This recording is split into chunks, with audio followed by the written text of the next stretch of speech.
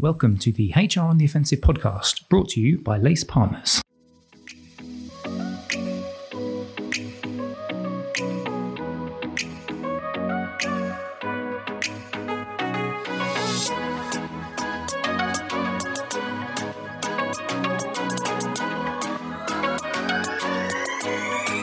Good morning, good afternoon, and good evening, and welcome to the latest HR on the Offensive podcast. It's me, Chris Howard, here again for our latest podcast. As always, thanking you, lovely listener, for joining us. Today is a roundtable podcast. It's a little bit different to what we normally do because last night, as we are talking, I joined a number of senior HR professionals at a lovely dinner to Cafe Murano, and we talked about a book that one of the panelists for today has written, and that's Merv Dinnan. Merv, you all right? I'm doing good. Thank you, Chris. It's lovely to have you on again. It's a pleasure to be here. Yes, great stuff. So the book that you wrote was Digital Talent. Now, we're not going to go into digital talent. I mean, Merv will obviously just say, buy the book, please. But we had a separate podcast and you can access that. And we'll put that in the show notes, the access to that podcast where Merv and I talk specifically about digital talent, the book itself, some of the key themes and things like that. But what we did last night, and I'm going to bring Chris Horton in at this stage. Chris, how you doing? Hi, Mr. Howard. How are you? Very good indeed. Very good indeed. So what we did last night is obviously talk to Merv about some of the findings within that book, and we will discuss some of the interesting topics of conversation that came up. But of course, one of the reasons why we ran this event was, of course, because of the one big thing. So just for those people that haven't heard before, maybe Chris, just say who you are and then the one big thing. So hi, everyone. I'm Chris Horton. I am a director at Lace. Recently, during the summer of 22, we went out to 30 CPOs and asked them the question, over the next 12 to 24 months, what's the key thing you're concerned about or keeping you up at night?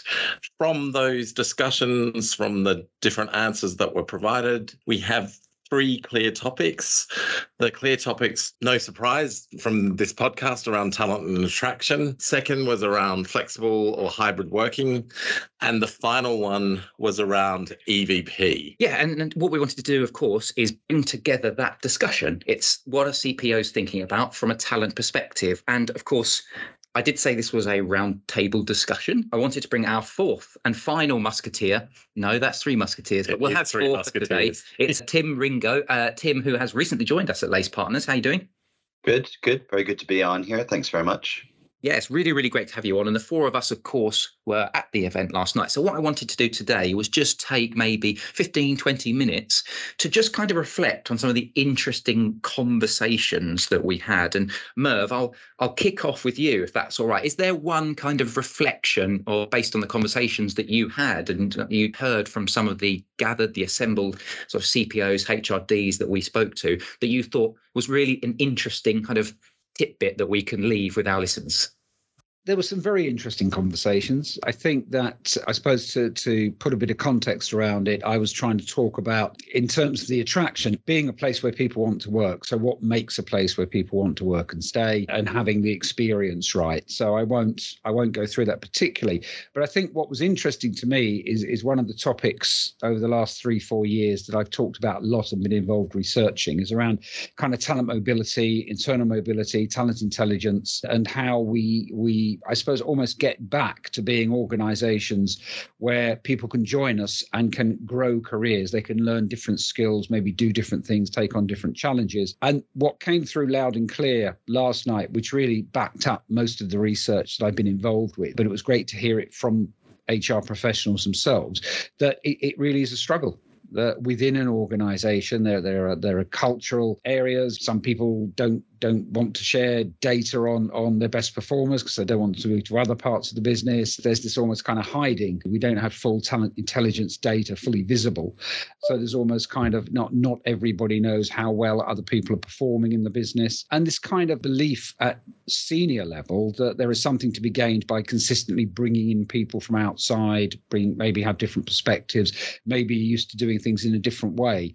So, I mean, a lot of the talent challenges we have internally can be filled internally. That will create other opportunities for people to move in within the organization. But I think listening to people talking through the problems that they encounter pretty much backed up, I won't say what I've written about in the books. Hopefully everybody listening has either bought it, read it, or is going to buy it and read it. But yeah, I mean, there are these barriers to internal mobility that, as much as we talk about it, we still struggle to overcome. And Merv, I thought it was interesting chatting with the different people around the tables and really looking at, a lot of them thought that up to 2/3 of the hiring that was done was focused around external hiring. And I think there's a strong push, especially with such restrictions on offering people more money or doing different packages, that really there was an admission collectively that there was a much greater need to focus on internal development and internal hiring, and actually to get over some of the biases of hiring managers to actually look at, internal pools of talent, and to also start to look at maybe adjacent skills as well as other things, to make sure that you are really tapping into the internal pools of talent rather than always, or 2/3 of the time, looking to go external. Yeah, no, I would agree 100%. And it was great to hear people talking about that as well. Again, it's written about and presented in research as that's best practice. But to hear that, as well as being best practice, it is what people are doing, is always good to know. Yeah, certainly. Tim, from your perspective, anything you want to build on that you found as an interesting reflection, or do you want to just jump in on some of the conversations that Chris and Merv were just talking about there? No, I totally agree with what they said. I think I'll add 3 new ones to the mix. Go for it.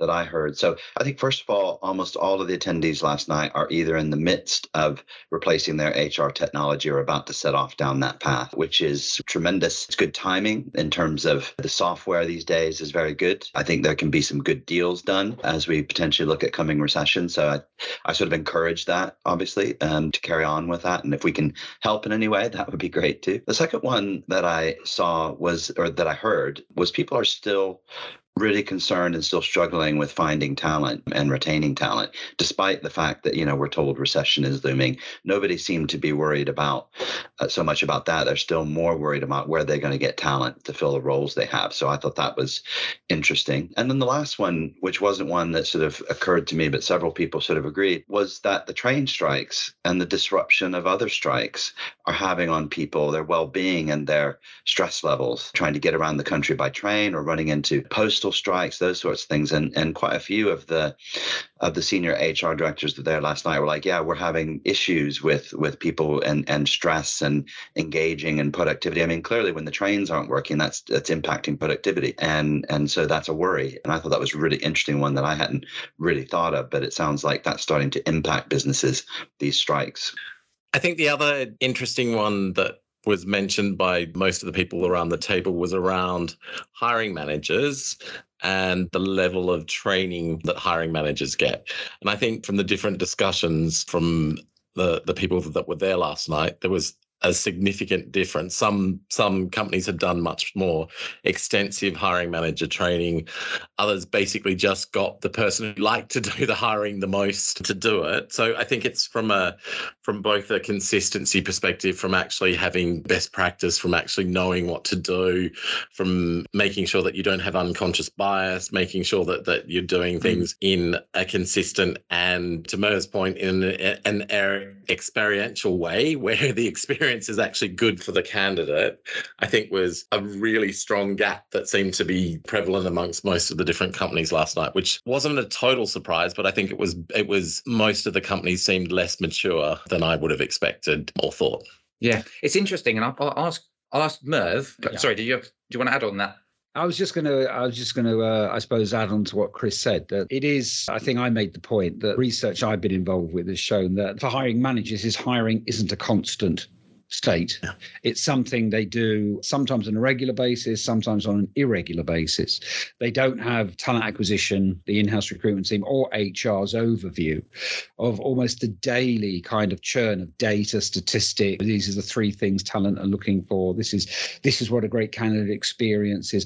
They don't really have access to that. So it needs to come internally from HR and recruitment to actually almost give them a kind of a fit to hire kind of test. And that is, we didn't really discuss a lot about that last night, other than it was a big issue for hiring managers not quite understanding. You can't ask questions like that, or you can't assume that this is the only interview the person's having or something. So yeah, I think it is one of those really interesting bits. And one of the simplest ways, which doesn't happen again because time is of an essence, but the research I was involved with was asking talent acquisition people, do you sit in on hiring manager interviews? And it was quite a low percentage that did. So that's one way that can help, albeit the hiring managers themselves might, if they've got another person observing them, might put them off a bit. I don't know. I've got a question I'll go to Tim on this one then. I was just thinking as you were talking about that, Merv, whose responsibility, is it HR's responsibility to be driving all of this then, do you think, Tim? And actually, let's ask everyone that. So I'll start with you, Tim. No, I think best practice is emerging that, it really should be the managers themselves driving a lot of this, and that the hiring people in HR should be there to support. Because, the managers are the closest to the requirement. And we heard that last night. I heard that a couple of times in the discussions, that they're closest to it and they know what they need and what they want. And, the technology these days allows people to, managers to do a lot of this themselves. When I was at SAP, I had to do a lot of the recruitment side of things. If I wanted people, put in a rec for it, I had to get an advisor from HR to then help me go find candidates. And it was really on me to do that. And you get a better result from that. Clearly, I have to set aside time to do it, but it's worth it because what's in it for me in the end is I get a better candidate and I own that process. So that's just one thought on it. Yeah, and Merv, from your perspective, again, question around also what's HR's role in this? That is an interesting question. The first thing I thought of was way back a number of years ago when we started having these kind of conferences and unconferences and get-togethers. I suppose in the early days of social media, there was this constant debate that should recruitment report to HR or should HR report to recruitment? And nobody talks about that now because obviously, organizations in terms of their planning and everything are much more mature. But it needs to be a collaboration between both. And in terms of the actually identifying, interviewing, hiring, giving a good experience, then I think it's the talent acquisition / in-house recruitment team that needs to run that, because they're the people who have the day-to-day overview of what is going on. They're interviewing all the time. They are seeing from candidates what other things they're looking at. They're finding out more about different. They're the people that the recruitment tech companies are very much pitching to, particularly the interview platforms, the analytics platforms, the AI platforms. It's the recruitment team. HR are getting pitched to as well, but for something slightly different. That's more around the, I suppose, performance management and skill development and things like that. I absolutely agree with Merv, where I think it's almost process and experience delivery needs to come from the talent acquisition recruitment team to make sure that all of those steps are being followed, to make sure that people know that they should be providing feedback, that they should be indicating where you are in the process, all of those good things. But I think it's the delivery, the front seat is the hiring manager and how they interact with the candidate throughout the process. But I think to keep things clean, to make sure that everyone's following, to make sure that everyone's doing best practice, I absolutely think it's talent acquisition recruitment is responsible. Yeah. There was also an interesting discussion. I'm just moving us on a little bit. There was an interesting discussion, which I think you obviously led on as well, Chris. I'll start with you and then we'll go to Tim, which was around this kind of cultural fit point. And I know you were talking about there is an element of, well, actually, I won't just explain it. I won't use your words. You can use your words. So just elaborate for our users. I was thinking about it very much from the context of the hiring that we do within Lace Partners. And we quite often will have discussions about this is the culture, these are the values or characteristics that we truly believe in as an organization. And I think there's real value to that. My question was more as a devil's advocate, both to myself and to everyone else in the dinner, to really say, sometimes do we end up using cultural fit as an excuse or as a way to limit the diversity that we're actually bringing in? Yeah. So we want like-minded people who can work with us. Are we actually potentially cutting off a real source of diversity that's only going to make each of our companies stronger? So it was more both a challenge to myself and a broader challenge to everyone else, just to think about, are our talent acquisition practices limiting the diversity because we focus on this thing called cultural fit. Yeah. Tim, just a couple of reflections from your perspective on that discussion that was around that cultural fit side. Yeah, I would build on that. I think we have to be careful because cultural fit can quickly subconsciously become hire people like me, right? And that's not a good thing. And I wrote a blog last year that got quite a lot of traction and debate around it, which I said, why do so many places still require a degree for a role? Shouldn't we be looking at the pool of talent broadly and leave out that bit? And I got a lot of pushback on that blog, people saying that's ridiculous, we can't do that. And so I think that kind of illustrates the point where culture fit can suddenly become something that's really starts to become an ingrained process. So. And to your point, Tim, one of the people who was there last night, she brought up that they had actually decided that you didn't need, a master's degree or a degree for certain roles. And it was actually, she said it was a real fight to achieve that, but it's actually done wonders. And they've absolutely opened up a much larger pool and been able to fill positions successfully where employees are actually doing a great job. And it really wasn't something that was necessary. Yeah, that shows quite a level of maturity within that business. And Merv, from your perspective, the different types of organizations that you talk to, sort of maturity, something that you see a lot of in the businesses you talk to, or is that an isolated incident, this company that have taken that bold step?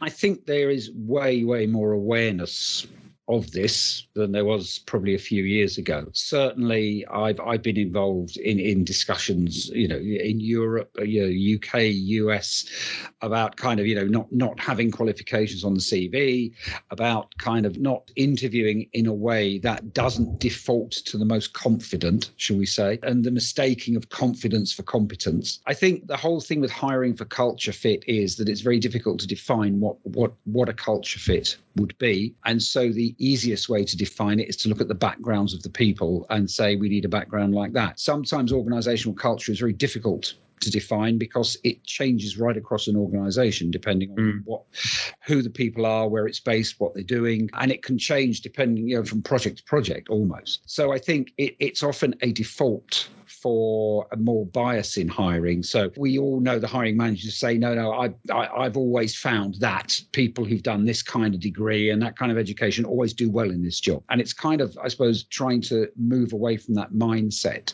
by breaking down the job. And that's where we get to a lot of skill stuff. And we're talking about adjacent skills, which we've already referenced earlier in this chat here and was talking about last night, about looking at skills as opposed to a background. And when we structure interviews, structure assessments, we've got to structure them in a way that doesn't default to confidence. There have been a few things on the TV over the years where people have looked into this and saying how people with a good degree who haven't come from a particular educational background struggle in kind of group exercises, where, of course, the people who don't struggle in group exercises are often people who actually are good talkers, but maybe don't have a lot of knowledge to back it up, which some people listening might say is illustrated by me in this chat. I don't know. But I think that we have to be very careful how we identify culture. And if we are hiring for a culture fit, it's an organizational culture in terms of the way, not we do things, but it's kind of, I suppose, how it operates, how we interact with each other,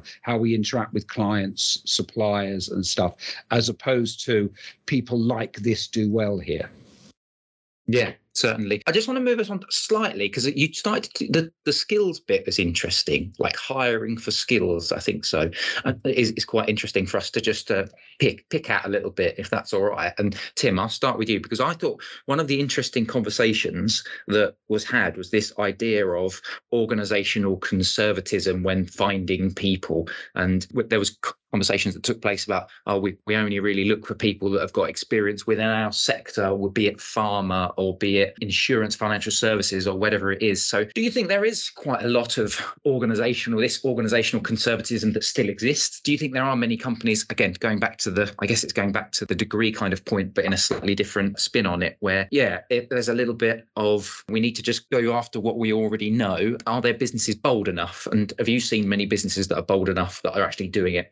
Well, I went to a sort of early Christmas party this past weekend and was seeing a lot of my neighbors, and they work in all sort of really interesting places. One of them is a television producer who produces a lot of the shows that you probably know and love, who's my neighbor, very interesting guy. And I asked him this question. I said, so how are you in terms of getting staff at the moment? He said, it's really, really hard. Netflix is stealing away our people, blah, blah, blah. But he said, what we've done for the first time is we've broadened the pool. We're really focused on diversity.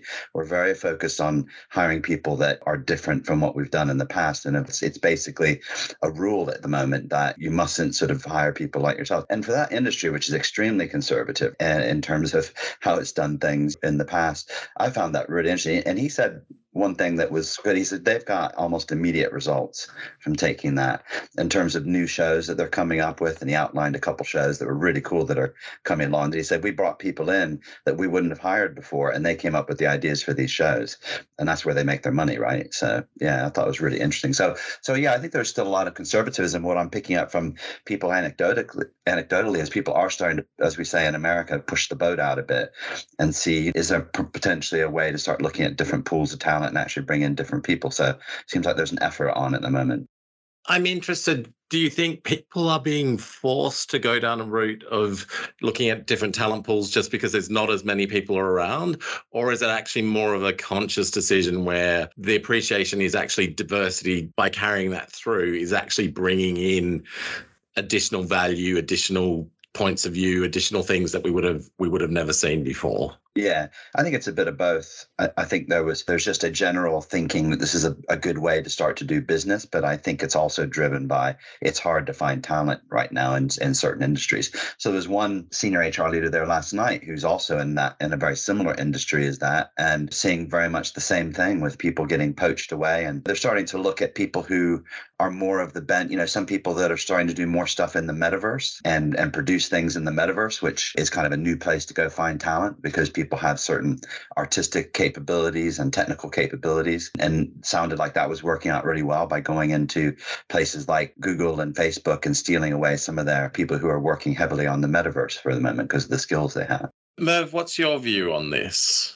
I think that sourcing, I've been involved in a couple of sessions this year, more as an observer and questioner as opposed to kind of participating. Sourcing is coming from a lot of different places. So as you say about the metaverse, I know there are people, I remember listening to an example of a guy who he just goes into Slack groups talking about Star Wars.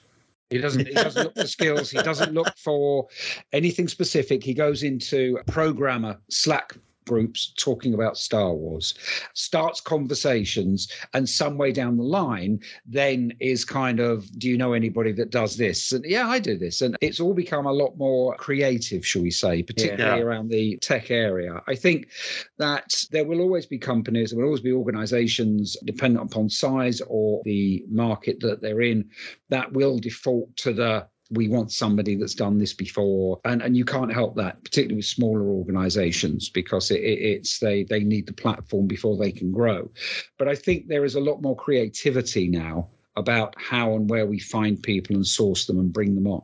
Cool. I'm going to move this on to one more topic because we are on about the 25-minute mark of this 30-minute podcast, and it's something that was raised yesterday and I thought was really interesting and definitely worth us picking up today. And it was around, we started talking about those job specs, and it kind of links to what you were talking about earlier, Chris, with regards to diversity. And one of the delegates or one of the attendees last night was talking about how they've actually changed the way in which they write and they develop their job specs, because she was giving the example of women will normally see a list of 15 items or 15 requirements and think, well, I need to hit all of these 15 requirements, and this is quite 90%, 90%, yeah. And men will say, well, if I get half of them, it's fine. Yeah. So what they then did is, she said, what we did is we actually then cut down the number of requirements, which would then encourage more female representation to actually go for those roles, which I think is really, really fascinating. So I just want to get some reflections on that, and also this idea of creative ways in which you can